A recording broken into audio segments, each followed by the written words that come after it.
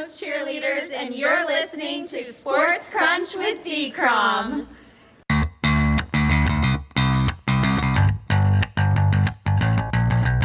Good morning, afternoon, or evening, wherever or whenever you cats and kittens are. This is Sports Crunch with D-Crom. I'm your host, David Cromwell.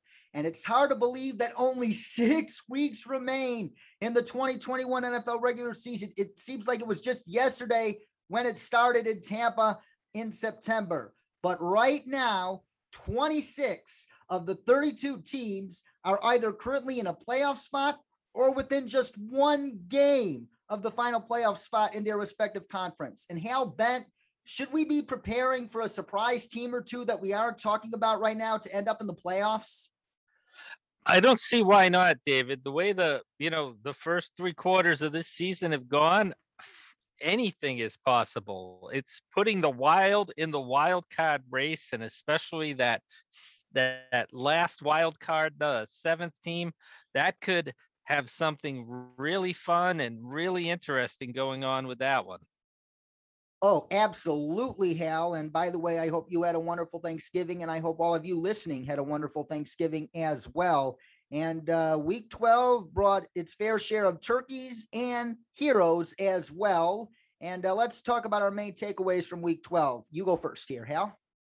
Well, sure. First thing I noticed is we've got a lot of high-profile quarterbacks coming down the stretch of the last quarter of the season that are ailing and or struggling at the same time. And I'm looking at Matthew Stafford turning into Detroit Lions Matthew Stafford, Ben Roethlisberger looking like he's 5 years older than Tom Brady, Baker Mayfield crumbling physically, Lamar Jackson,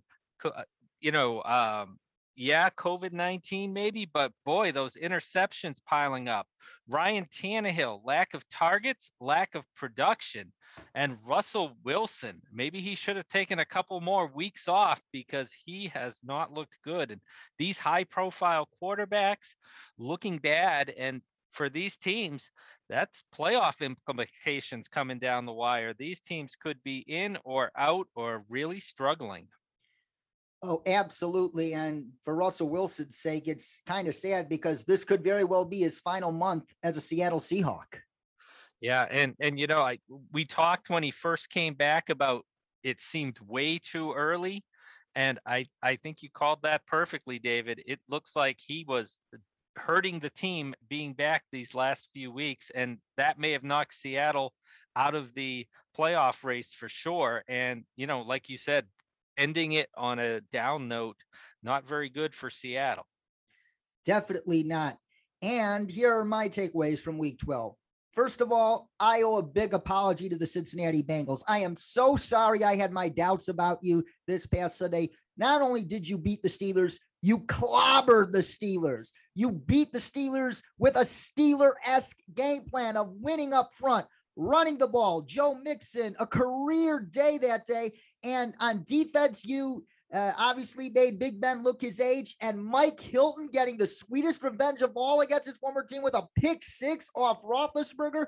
Oh my goodness, Bengals, did you make a statement? The Cincinnati Bengals, we can't treat them lightly anymore, folks. They are a legit playoff contender and a legit contender for AFC North Division champions. I am not kidding. Cincinnati Bengals, you are legit, and you proved it once and for all with your demolition of the Steelers on Sunday. And I think it's time to start really thinking about the possibility of Super Bowl 56 being Brady's Bucks against Bill Belichick, Mac Jones, and these New England Patriots. It is very, very possible. Maybe week 4 could have just been an appetizer for what's to come, should that indeed be the Super Bowl. But it's hard to find anybody playing better than the New England Patriots are right now. And the Bucks are getting healthier week after week. And we know Tom Brady in the playoffs is a guy you can't bet against. So Brady versus Belichick in the Super Bowl, a realistic possibility that we should all be thinking about right now. That is my main takeaway from week 12. And now it's time to play our favorite game on this program, Truth or Exaggeration. You know how this game works, Al. I make a statement and you have to determine whether I'm telling the truth or whether I'm exaggerating and explain why you think so. The San Francisco 49ers are the best NFL team in the entire state of California right now. Truth or exaggeration? Yeah, I'm going to go truth. They're winning. They're hot. We'll see it with how they handle Debo being out for a couple of games, but the Rams are in a tailspin. The Chargers, that Chargers defense, I'm not sure what's going on with that defense. So many star players can't get out of their own way. The offense, that they're not even trying to run the ball right now. They're setting up their young dynamic quarterback for failure, and everything is clicking in San Francisco. We're seeing what that offense can be with a healthy, well protected, comfortable Jimmy Garoppolo, who's not being asked to win the games but manage them. The defense coming on for San Francisco as well. Yeah, best team in California, I'd have to say. There's a much better chance than many think of the Cowboys not winning the NFC East. Truth or exaggeration? I've got to go with an exaggeration. I think we saw, all that enthusiasm about the Eagles. Yes, they have an easy schedule, but boy, did they lay a big egg last week. The Giants, forget it. They've been out of it since week 3. I'm really coming around on Washington. I think if that defense can keep improving, Tyler Heineke, what a great story he is. But I think that's more of the NFC East is in a race for that 7th wild card spot, more so than pushing Dallas. Dallas just has too much talent, and they've got the quarterback, and that's going to be enough for them to cruise to the NFC East title. So a little bit of an exaggeration there. Moving on to another NFC division leader, the Arizona Cardinals will win the NFC West. Truth or exaggeration? Oh, yeah, truth. I mean, they're 3 up on San Francisco, with 6 to play. They should be able to hold that lead. They're coming off the bye. You've got Kyler Murray healthy again. It's going to be on cruise control. Arizona is going to take the West. Definitely a truth there. While the Cardinals should be favored to take the NFC West, the Packers at this time should be considered the favorites to earn the NFC's number 1 playoff seed. Truth or exaggeration? I think that's a truth. They're playing the best of anybody probably in the NFL right now. They've overcome so many injuries already. Now they're going to start getting some of these guys back at the end of the season. And heaven forbid they get a bye week for the first round to get everybody back, rested, healthy, get your quarterback, Aaron Rodgers' toe straightened out. Yeah, they're the cream of the crop right now, not only in the NFC, but I think in all of the NFL. Oh, absolutely. Fantastic point there, Hal. I thought their makeshift offensive line was going to struggle badly against that Rams front with Aaron Donald and Von Miller. They dominated. Wow. Are you kidding me? Yeah. I mean, every week it looks like, I've just been waiting for that team to fall apart, and they're just so mentally strong. They have that next man up attitude. They don't make any excuses for their injuries. They go out, they hold each other accountable, they perform. That's a winning team right there. Oh, absolutely, Hal. And also, this team is playing like they know this is the last dance with Aaron Rodgers. They're playing like this is indeed their last season together, and they're playing like it's championship or bust. Yeah, as much as that was the Rams motto, I think it's really the Green Bay motto, because the Rams are falling off with injuries and attrition, and Green Bay is just keeping their foot on the gas pedal. It's a great thing to watch if you're a fan of the Green Bay Packers or just a fan of football in general. Indeed. And we go to the Las Vegas Raiders, who should extend Derek Carr shortly after their season ends. Truth or exaggeration? I think that's a truth. I like Carr. I think he's a very good quarterback in the right situation. I think getting away from Gruden is probably going to be helpful to him in the long term as well. And for the Raiders, I mean, unless you're planning realistically to get Russell Wilson or Aaron Rodgers, do they want to go to the Raiders? Maybe. Do you have enough to get them? Maybe, maybe not. But it's hard to find an upgrade on Carr right now on the market out there. realistically, he's good enough for them to win. I think there's a lot of other pieces around him that still need to be added.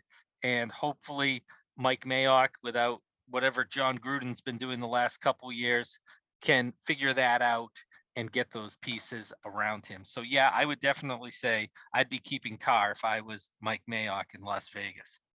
Speaking of Russell Wilson and Aaron Rodgers, the Browns should go all in on trying to trade for either of those two-star quarterbacks this offseason. Truth or exaggeration? I think it's a truth. We talked at the beginning of the year, the talent Cleveland has on both sides of the football and what's been hurting them the most. Sure, there's been injuries on the offensive line and at running back and the whole Odell situation.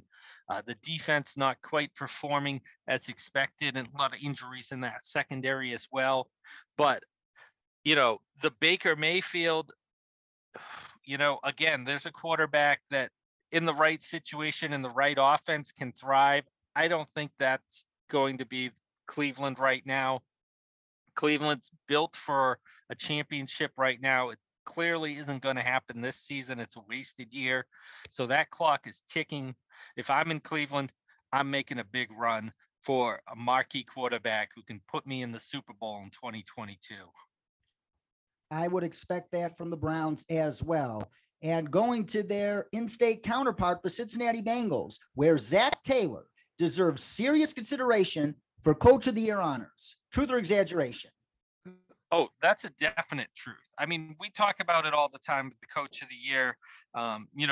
The guys who should be getting it that are never going to get consideration, the John Harbaughs, the Mike Vrabels, who's got their team, they're still going to finish first in their division like expected, but the way they got their great coaching gets overlooked because the Coach of the Year really is going to the coach who brings in the most surprising team, the team that nobody expected to be a playoff team, to be a contender. And as far as Cincinnati, I can tell you, definitely a big surprise there for most of the country. They're in position. I think they're the favorites to finish above Baltimore here and actually win the AFC North. And definitely a truth. Coach of the Year definitely should be part of that discussion here for Zach Taylor and the Bengals. I agree as well. And now it's time to play a game called This or That. And in this game, I present a dilemma with two possible options, and you make a decision and you explain why you made that particular choice. Which rookie defensive player has had the more impressive season, Odafe Oweh or Patrick Surtain II? Well, Surtain, especially recently, is jumping off of the screen with some of those big plays he's been playing. But Odafe Oweh has been fantastic as well. I mean, as far as I'm concerned, they've both been great, but I would give a slight edge to Surtain. He's just been fantastic as advertised, number one cornerback potential, no doubt about it. And you're seeing it here and improving as the season goes along as well. Nothing against Oweh, but I'm going to go with Surtain in this case. I agree both have been equally as good, but even though I'm a Broncos fan, I'm going to go with Oweh because everybody expected Surtain to pick up the NFL relatively quickly because he's the son of a former All-Pro corner, Patrick Surtain Sr. He played under Nick Saban in Alabama in a pro-style defense, so he knew what to expect in the NFL right off the bat, and he was wired like a 3-year veteran coming in, as people inside the Broncos said. So this isn't surprising. Oweh was very raw coming in. He was a freakish athletic prospect, but he didn't necessarily have the box score stats to back that up in college. But as they say, box score scouting is for losers, and he's proven it, and he's become a stud much quicker than most anybody anticipated. That's why I would go with Oweh, that being the tiebreaker here, but it is a tough call indeed. Which current offensive coordinator would be a better option as the next head coach of either the Bears or the Jaguars? Either Justin Fields or Trevor Lawrence could use either one of them. Who would you pick? Byron Leftwich or Greg Roman? That is a tough call there. I mean, both deserving the head coaches here for sure.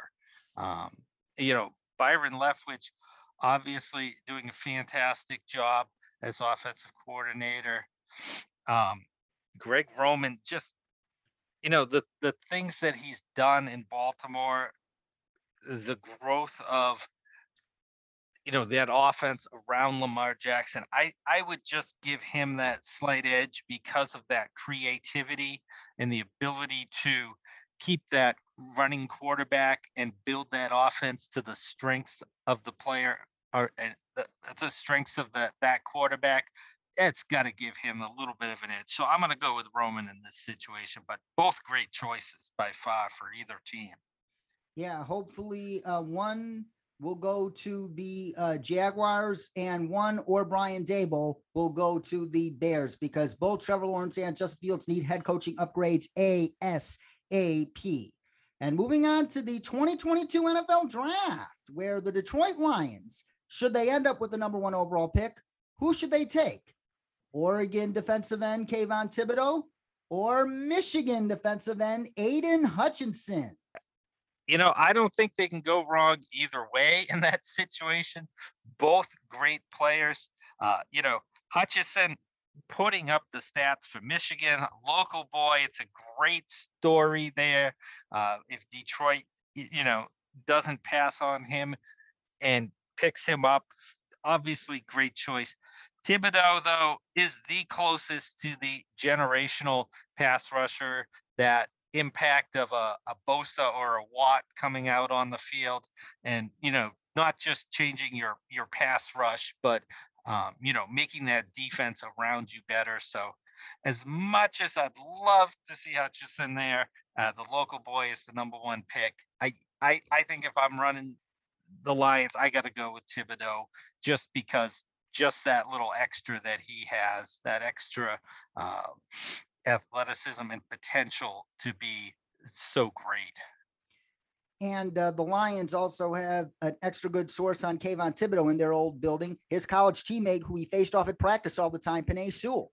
Yes, excellent point there as well. So, again, can't go wrong either way, but you don't want to mess up that number 1 pick when you have it. And in a year with no quarterback that looks deserving to be that number 1 pick, you've got to get that impact defensive player. You can't, have a defensive player who's not going to, impact your entire team. So Thibodeaux, I think, is the choice for Detroit.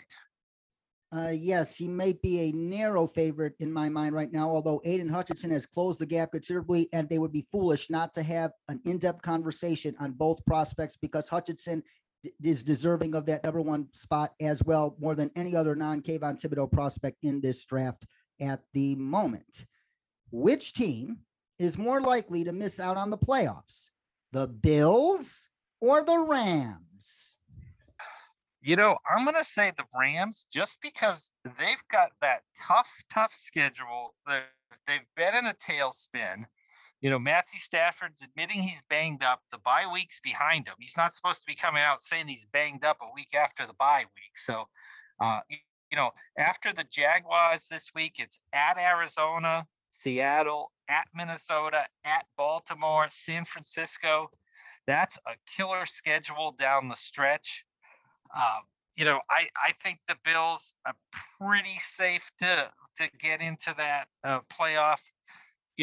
Yes, New England, Tampa Bay, 2 games against New England, but finishing the season, Atlanta and the Jets, the Bills are going to be cakewalking into, if not the AFC East, at least a wild card spot without too much difficulty. So, yeah, I got to go with the Rams in this case. Oh, very good point about that schedule for the Rams. That is brutal indeed. And speaking of the Buffalo Bills, they host your New England Patriots on Monday Night Football for our game of the week for the AFC East lead. And let's talk about the Bills for a moment. You tweeted about him just a couple days ago. An underrated player for this Buffalo Bills team is rookie right tackle Spencer Brown out of Northern Iowa.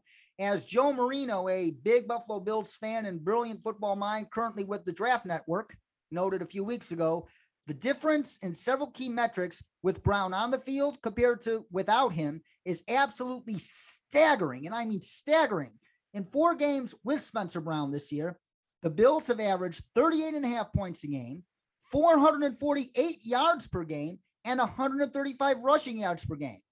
But in 5 games without Spencer Brown, those numbers dropped to 25.2, 364, and 111, respectively.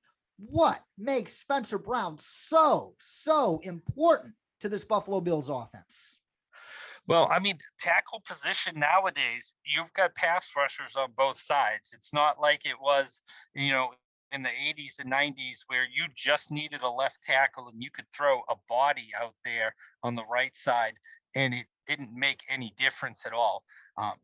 Brown is massive, 6'8". He's got those long arms, makes such an impact in the passing game. And like you mentioned as well, in the running game, he likes to play with an edge. And I think the rest of the offensive line, when you see that, you pick up on it. You see the young, hungry guy out there throwing people around in that running game. They can't help but get excited and want to get in on that action as well. And that's a big part of Spencer Brown's game and what he brings to the Bills. Yes, and they will almost certainly need him and that run blocking of his on Monday night, because trying to analyze Bill Belichick is a fool's errand. He's obviously the GOAT when it comes to coaching football, but in terms of the basic game plans that he puts together, they're kind of easy to explain, dare I say. Yes. Because just look at what Bill Belichick did that put him on the map as a serious head coaching candidate decades and decades ago in Super Bowl 25 as Giants defensive coordinator, where he crafted that game plan where he dropped 8, 9, even 10 guys back into coverage and dared Jim Kelly and the Bills to just give the ball to Thurman Thomas all game long. Should we expect a similar game plan from Belichick this Monday night? Yes, exactly. This is what he did against the Chargers with Justin Herbert, and basically said, I'm taking away the top. There's no big plays in the passing game that we're going to allow. We're going to make you, convert 3rd and 5, 3rd and 6 consistently. You're going to have double-digit play drives if you want to score. And if you can do that, we'll tip your hat to you. But we're flooding the field with secondary players. We're going to have extra cornerbacks and extra safeties out there. You want to run the ball, you can run all day. I don't think he's afraid to let teams get yards. And we've seen all year long what's been consistent with this Patriots defense is when they get inside the 10-yard line, all of a sudden teams can't run the ball when they're ready for it. And they don't give up a lot of touchdowns in the red zone. That red zone defense really gets strong. You see the turnovers, you see the team settling for field goals. And that's just classic Bill Belichick. We've been watching him do that kind of defense for 20 years in New England. And I think we're going to see that exact same game plan against Buffalo here on Monday night. I wouldn't expect anything else, Sal. I totally agree. And when analyzing the key matchups that will decide this game, a big potential mismatch in favor of the Patriots is that behemoth offensive line of big Buddhas, dare I say, of like 330 plus pound run blocking monsters, so to speak, going up against a super light Bills defensive line of guys less than 300 pounds with Ed Oliver and AJ Epinesa, Gregory Rousseau. This is a Bills defensive line that is built to play from ahead, not from behind. And going up against the Patriots, it could really, really ruin that formula for the Bills. And but thankfully, they should get Star Lotulelei back for this game. He could be the deciding factor between a win or loss for Buffalo in this game. Oh, Lotulelei is such an important part of that Buffalo defense because they need that, like you said, that big anchor in the middle of their defensive line. If they can't stop the run, they're in for a long, long game. And like you said, that Patriots offensive line right now is playing so well. The scary part for the Patriots is not only their highest rated by PFF offensive linemen, he's also the highest rated player on the team per PFF. Michael Onwenu can't even get on the field.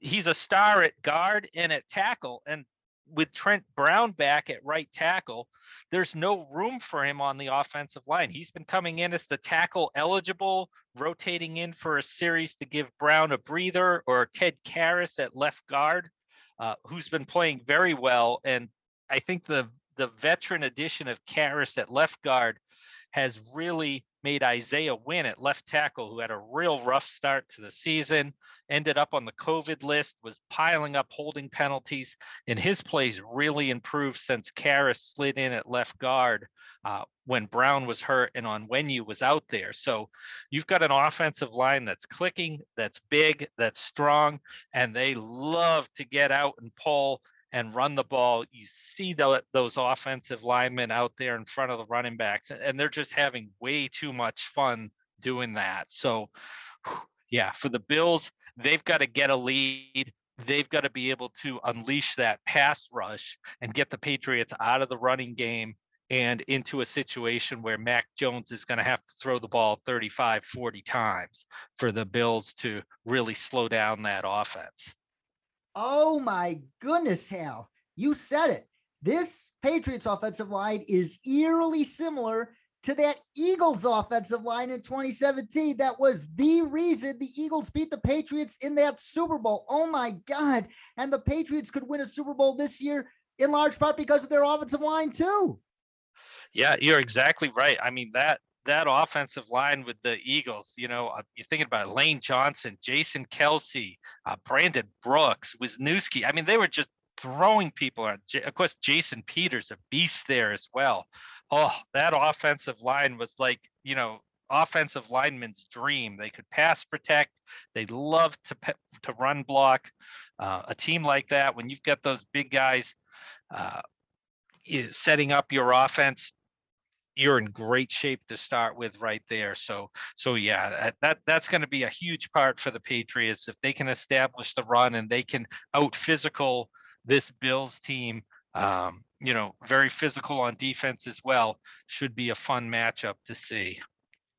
While we know that Bill Belichick is going to take away as much of the Bills' aerial attack as he can, a matchup whenever there's a one-on-one in this game is going to be super fascinating, with Stephon Diggs, arguably a top 3, if not definitely 100%, a top 5 wide receiver in this game, against arguably the guy who's been playing better than any corner in the NFL in recent weeks and months, J.C. Jackson. Oh my God. He has like more interceptions than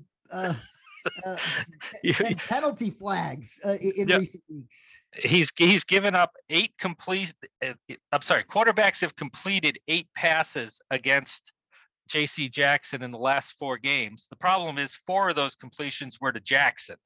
Oh man, that says it all, dude. Exactly. Oh, yeah. So Jackson going up against Diggs, I mean, this is going to be great. And for Jackson as well, don't forget last year at the end of the season, when Jackson was promoted to the number 1 cornerback and the Patriots practice squad went up against the Bills in week 16, J.C. Jackson got lit up by Stephon Diggs. 3 second half touchdowns, just left him in the dust. So J.C. Jackson has had this game circled, and he's really looking forward to this rematch against Stephon Diggs.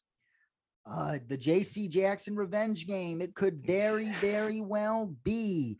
And let's make our picks for Monday night's game. I'll be happy to go first here. I like the Patriots in this game. Like I said, aside from the Packers, as you mentioned at the top of the program, I can't find any team playing as good or better football than the New England Patriots are right now. And people, Mac Jones may be a rookie, but he was lights out last week against a very, very good Tennessee Titans defense. And if Mac Jones has to throw the ball 30 to 35 times in this game, I think he can do it. I think he really can. Mac Jones has progressed faster than most anybody expected, but he's already turning into a Derek Carr, Matt Ryan level quarterback. And that is a quarterback that can take a Bill Belichick coach team very, very, very, very far. And the size mismatch between the Patriots offensive line and the Bills defensive line is going to be just too much for the Bills to out physical. I like the Patriots in this game. I hope you are right, David. Traveling to Buffalo in December is difficult for any team, any matchup. The Patriots defense, one big loss. Kyle Duggar testing positive for COVID-19. He's the dynamic second-year safety has been fantastic this year. He's leading the team in tackles. He's been the primary coverage on the tight ends. And with the Bills, that means Dawson Knox all of a sudden has the Patriots' second best coverage defender on him instead of Kyle Duggar. And again, like we talked about, if the Bills can take advantage of that and get a lead early with that home field advantage here, I don't know. It's going to be a close one. I think it's a coin flip. It'll come down to the end of the game. I'm going to say Buffalo 27, New England 24. You and I have a similar approach to predicting games with our favorite teams in them. That's all I can say. We've got to be realists, David, right? We absolutely have to be realists. I completely agree. We're no homers on this show, and that's what makes this show worth listening to, folks. And speaking of picking games, let's pick the rest of these Week 13 games starting tonight in New Orleans, where the New Orleans Saints, who will be starting Taysom Hill, take Dak Prescott and the Cowboys, who will be getting CeeDee Lamb back and Amari Cooper back. I think this game is going to be close. I do expect the Saints to end up covering the spread at the end of the day, but with Michael Gallup obviously back, he's been back for several weeks now, getting CeeDee Lamb back, and now getting Amari Cooper back, even though it's just as a decoy, that just will do wonders for Dak Prescott in this game. Dak did all he could to will the Cowboys, who were shorthanded, to a win on Thanksgiving over the Las Vegas Raiders, but their defense unfortunately let them down. That's not going to be the case this time because the Cowboys have the band back together on offense for this game. The Saints are going to make it tough on them for about 3 quarters, but I think the Cowboys, due to their superior talent, pull away in the 4th quarter. The Saints may cover the spread with a garbage time touchdown, though. I like the Cowboys 31-28. Yeah, I'm with you on that, David. I initially thought maybe New Orleans could pull off the upset with Dallas, kind of in a tailspin, but getting CeeDee Lamb back is huge for Dallas all on its own. Getting Mark Ingram back doesn't quite have the same pizzazz for New Orleans. And I'm still not sold on Taysom Hill as a starting quarterback in the NFL. I don't think we've seen quite enough of him as a primary quarterback. He's still got to prove it to me as far as I'm concerned. So until he can drop back, lead that team on multiple drives to score, I'm going to go with the Cowboys as well here. I've got it Dallas 34, New Orleans 24. Tom Brady and the Bucs, after a huge win over the Colts last weekend in a very hard-fought game, led by Leonard Fournette, traveled to Atlanta to take on the Falcons, who are still very much in the mix for that final 7th wildcard seed in the NFC. Now, Cordero Patterson and Kyle Pitts, they're going to be tough for this Bucs defense, but I just do not trust this Falcons defense going against Tom Brady. I think it's going to be kind of like their meeting in Atlanta last year, where the Falcons kept it tooth and nail and were even leading most of the game until Brady came back. It's going to be kind of like that. The Falcons might be leading at halftime by like a field goal, but then Brady and the Bucs just turn it on in the second half like they did last week. I like the Bucs over the Falcons 28-20. Yeah, I mean, Atlanta just doesn't have the defense to be able to stop Tampa for, like you said, maybe a quarter, maybe a half, but I don't see it lasting that long. It's just a war of attrition here. Tampa is superior on both sides of the ball. We've seen Atlanta, their whole offense is Cordero Patterson right now. That's kind of scary. I think Tampa pulls away here in the second half, 35-19 over the Falcons. The Arizona Cardinals are expected to get both Kyler Murray and maybe DeAndre Hopkins back this week, coming off their bye as they travel to Chicago to take on the Bears, coming off their Thanksgiving win. It was a barely win against the tough as nails Detroit Lions. And I like the Cardinals in this game, but I have a feeling Justin Fields and the Bears do whatever they can to keep it close and cover the spread. The Cardinals win, but I think Justin Fields has another great game. I hope Fields does. I'm looking forward to that, but not optimistic. I think Arizona just too much, pulls away, ends up winning 27-13 over the Bears. The Los Angeles Chargers and that defense that just can't stop the run, and that offensive coordinator, Joe Lombardi, who doesn't seem to know how special his quarterback is, as you alluded to, traveling to Cincinnati to take on these Cincinnati Bengals, coming off a dramatic thumping over the Pittsburgh Steelers last Sunday. I think the Chargers play a much better game this week than they did against my Broncos last week. But I think their weaknesses up front on defense are just too much, and I fully expect the Bengals to exploit that, and the Bengals win this game. How well do they exploit that? Stay tuned for bold predictions. Oh, I like it. Yeah, I'm on Team Cincinnati here. I've been right in Remember, it's Cincinnati. Cincinnati, baby. Cincinnati. Throw some chili on my pasta, whatever. I'm all on the Bengals. Easy win, 33-20 over the Chargers this week. The Minnesota Vikings will be without Dalvin Cook, although Alexander Mattison is no slouch. But they traveled to Detroit to take on the Lions, who have covered the spread in 7 of their 11 games this season. And the Lions came oh so close last week against the Bears, oh so close against the Browns, oh so close against the Steelers. And earlier this year, they had the Vikings beat until a last half a minute drive from Kirk Cousins set up the Vikings for a game-winning field goal.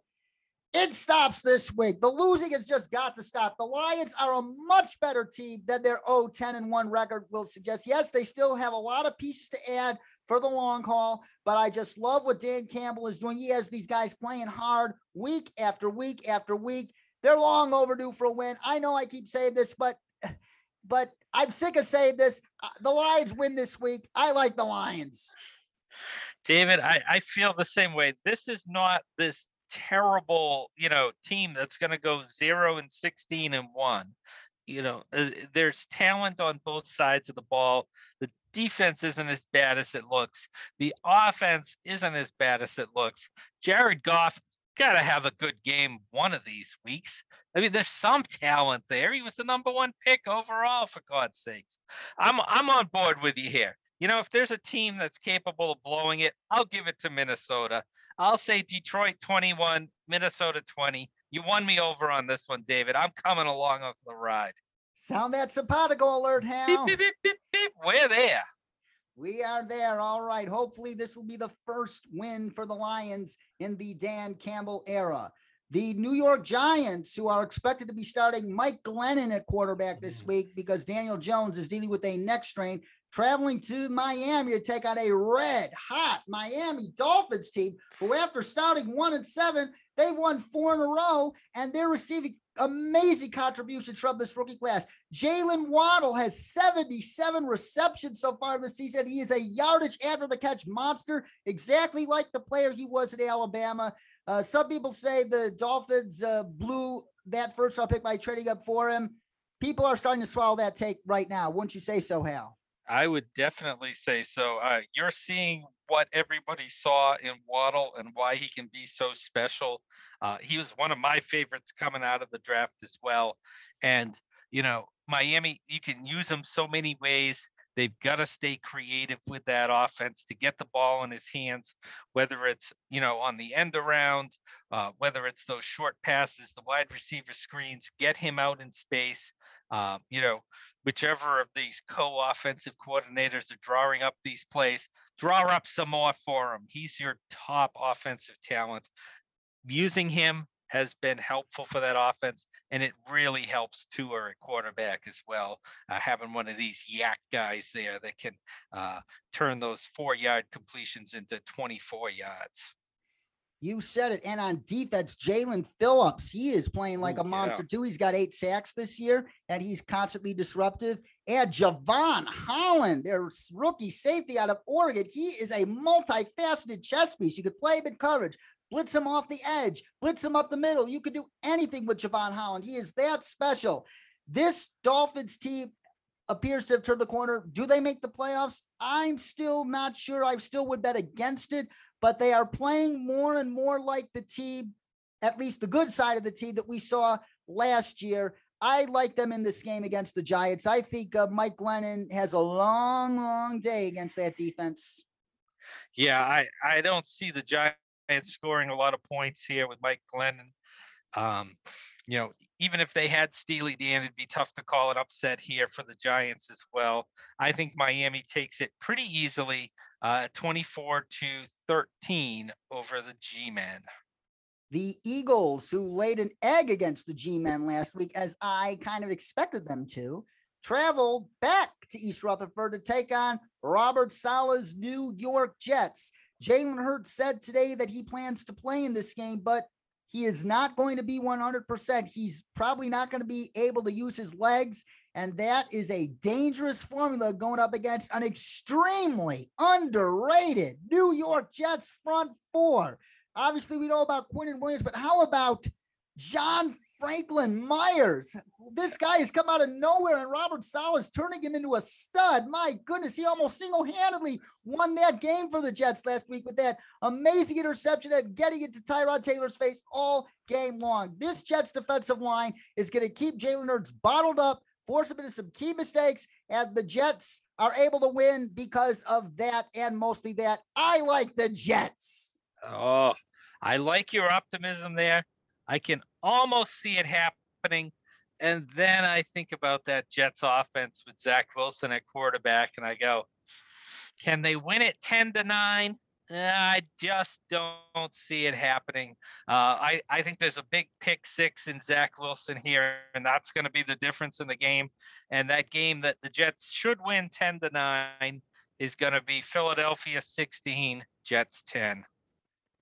The Indianapolis Colts, after a gut-wrenching loss to the Bucs, everything seemed to be going oh so right for them that entire game until that Shaq Barrett strip sack of Carson Wentz turned the tide in the second half. But this is a get-right game for them, going up against the Houston Texans, who showed their true colors last week against the Jets. And the Colts are a far better team than the Jets. Colts should have no problem winning this game. They absolutely crushed the Texans in Indy in October. They crushed them again in Houston this week. I like the Colts in a very, very easy 31-10 victory. Yeah, my only concern, for Indy is that was a gut-wrenching loss to Tampa. They're coming up on the bye week after this game at Houston. They're going to be looking ahead to their big matchup with New England after the bye. You might be a little bit of looking ahead fever there going on that might make the game a little bit closer, and it's a divisional game. Strange things are going to happen. Indy's going to win. Houston's going to cover the spread. I've got it 20-13 for Indy over Houston. The Washington football team and the Taylor Heineke Express. Taylor Heineke's been playing some very, very good football in recent weeks, traveling to Las Vegas to take on the Raiders, who got their season back on track with a dramatic Thanksgiving Day win in Dallas. I understand why some people would pick Washington in this game because of the way they're playing and how Ron Rivera teams generally look in this part of the season after a slow start. But I'm going to have to go with the Raiders because, yes, no Darren Waller, but the absence of both Chase Young and Montez Sweat, it's going to have to hurt Washington at some point soon. And I think it hurts them in this game. They're not going to be able to pressure Derek Carr. And Derek Carr is going to be able to lean on Hunter Renfrow, Bryan Edwards, and a couple of deep shots to Deshaun Jackson. And that'll be enough for the Raiders to eke out a hard-fought 27-20 win. I don't know. I'm kind of buying into the Tyler Heineke hype here for Washington. I like what I'm seeing. I think I'm going to take – I think this game is, going to be a close one. Not going to be a defensive battle in any way, shape, or form.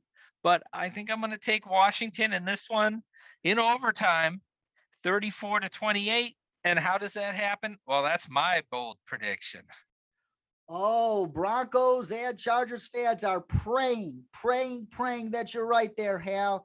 And moving right along here, the Jacksonville Jaguars at that unwatchable Urban Meyer show traveling to SoFi Stadium to take on the Rams, who have been reeling lately. The Rams, as you mentioned, they have a very, very tough schedule to conclude the 2021 season. It's going to be a gauntlet, but this is the calm before the storm, and it's a super calm before the storm. The Jaguars, they look like the worst coach team in football. They just do not do a great job of giving their opponents a challenge week after week after week. It's going to be no different this week. The Rams and even a banged up Matthew Stafford should be able to rip apart this Jaguars defense. And Trevor Lawrence is going to have a long day going up against Aaron Donald and Von Miller. I like the Rams 30-13. Yeah, I've got that pretty close to that score as well. This is the get right game for the Rams, the reset, make everything work on offense against a bad defense. I've got it the Rams one more touchdown than you had, 37-13 over Jacksonville. The Baltimore Ravens, after that ugly win over the Cleveland Browns on Sunday Night Football. Oh my God, that was a sloppy, unwatchable game, wasn't it? Oh my God. Terrible. Oh, terrible. Yes. Traveling to Pittsburgh to take on the Steelers. This could be a do or die game for the Steelers season, but they might not have their best player, TJ Watt, as he tested positive for COVID-19. Yes, he's vaccinated, but it's still going to be an uphill battle for him to play this weekend. The Ravens say they're preparing as if he will play, but deep down in their hearts, I think they know he's not going to play. And that absence alone is going to be enough for the Ravens to eke out another ugly looking win. Ravens 20, Steelers 17. This is, again, one of these games where I'm just going to go with my gut. I don't have anything to back this up other than when you put Mike Tomlin's back against the wall, I think he's going to get his team to respond. Baltimore looked terrible last week. I think their offense isn't going to be able to take advantage of that in this situation. And somehow, some way, Mike Tomlin wills his Steelers to victory. I've got it Pittsburgh 24, Baltimore 20. That wouldn't be surprising because in a divisional battle, especially one between the Ravens and the Steelers, anything, and I mean anything, can happen. The red hot 49ers, albeit minus Offensive Player of the Year candidate Deebo Samuel, traveling to Seattle to take on the reeling, slumping, stumbling, bumbling, tumbling Seattle Seahawks.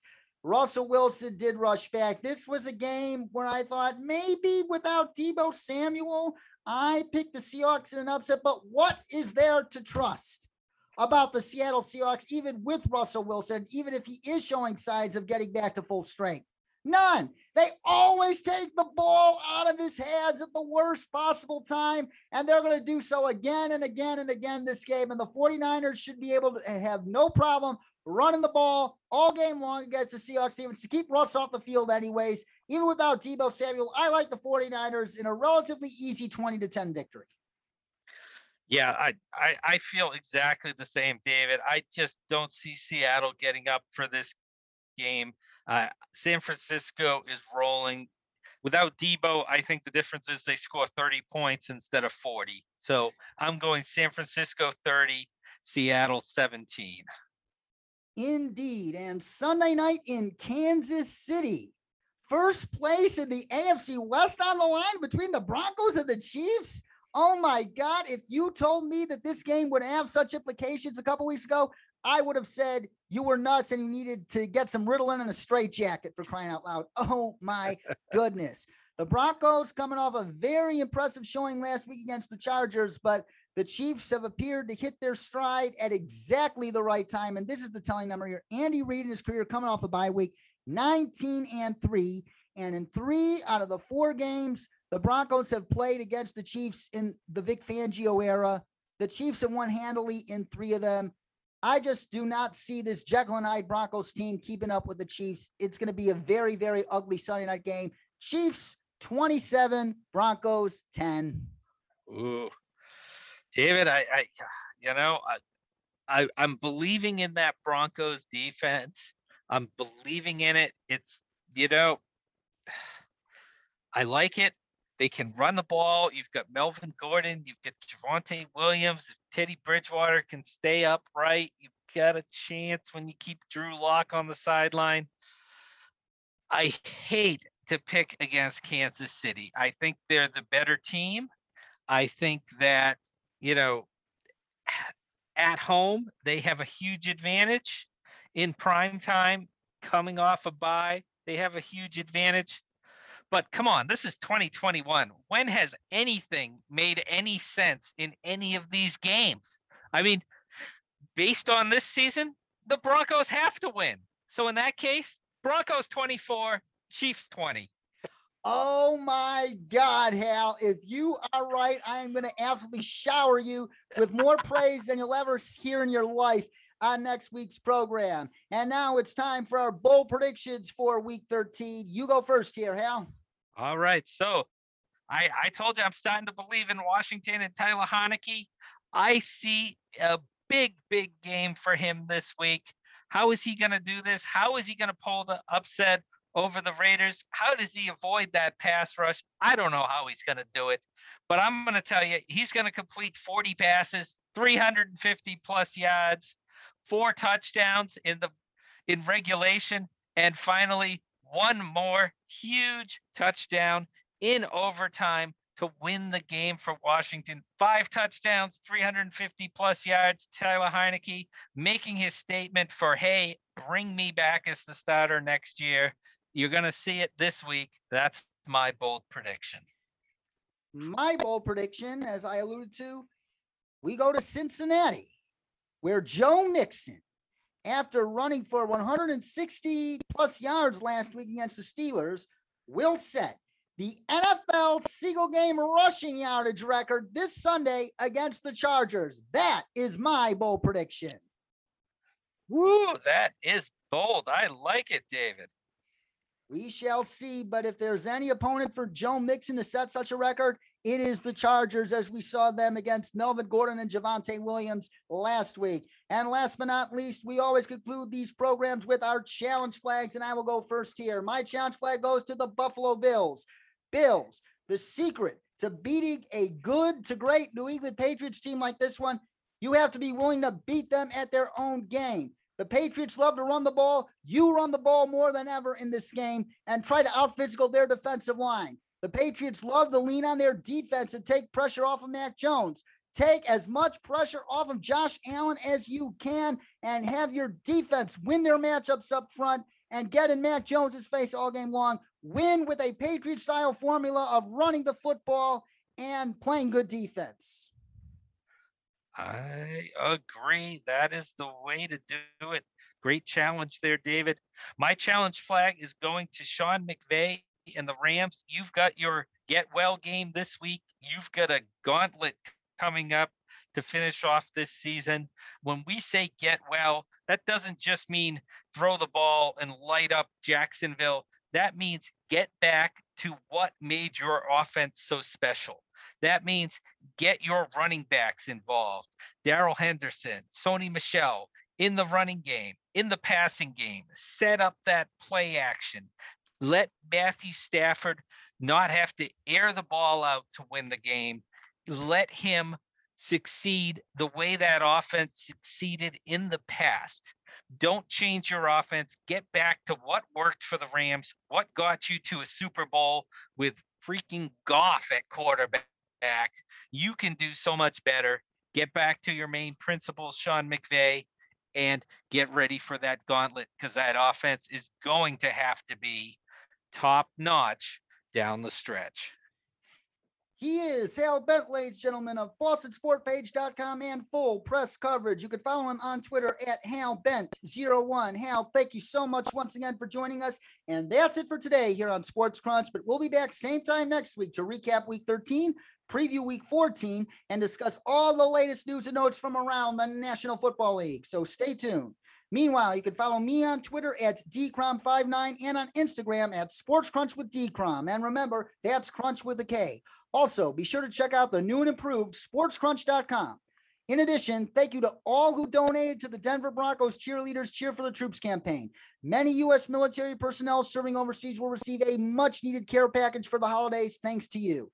For Hal Bent, this is David Cromwell saying so long, stay awesome, and enjoy another fun, wild weekend of football. Cats and kittens, stay cool.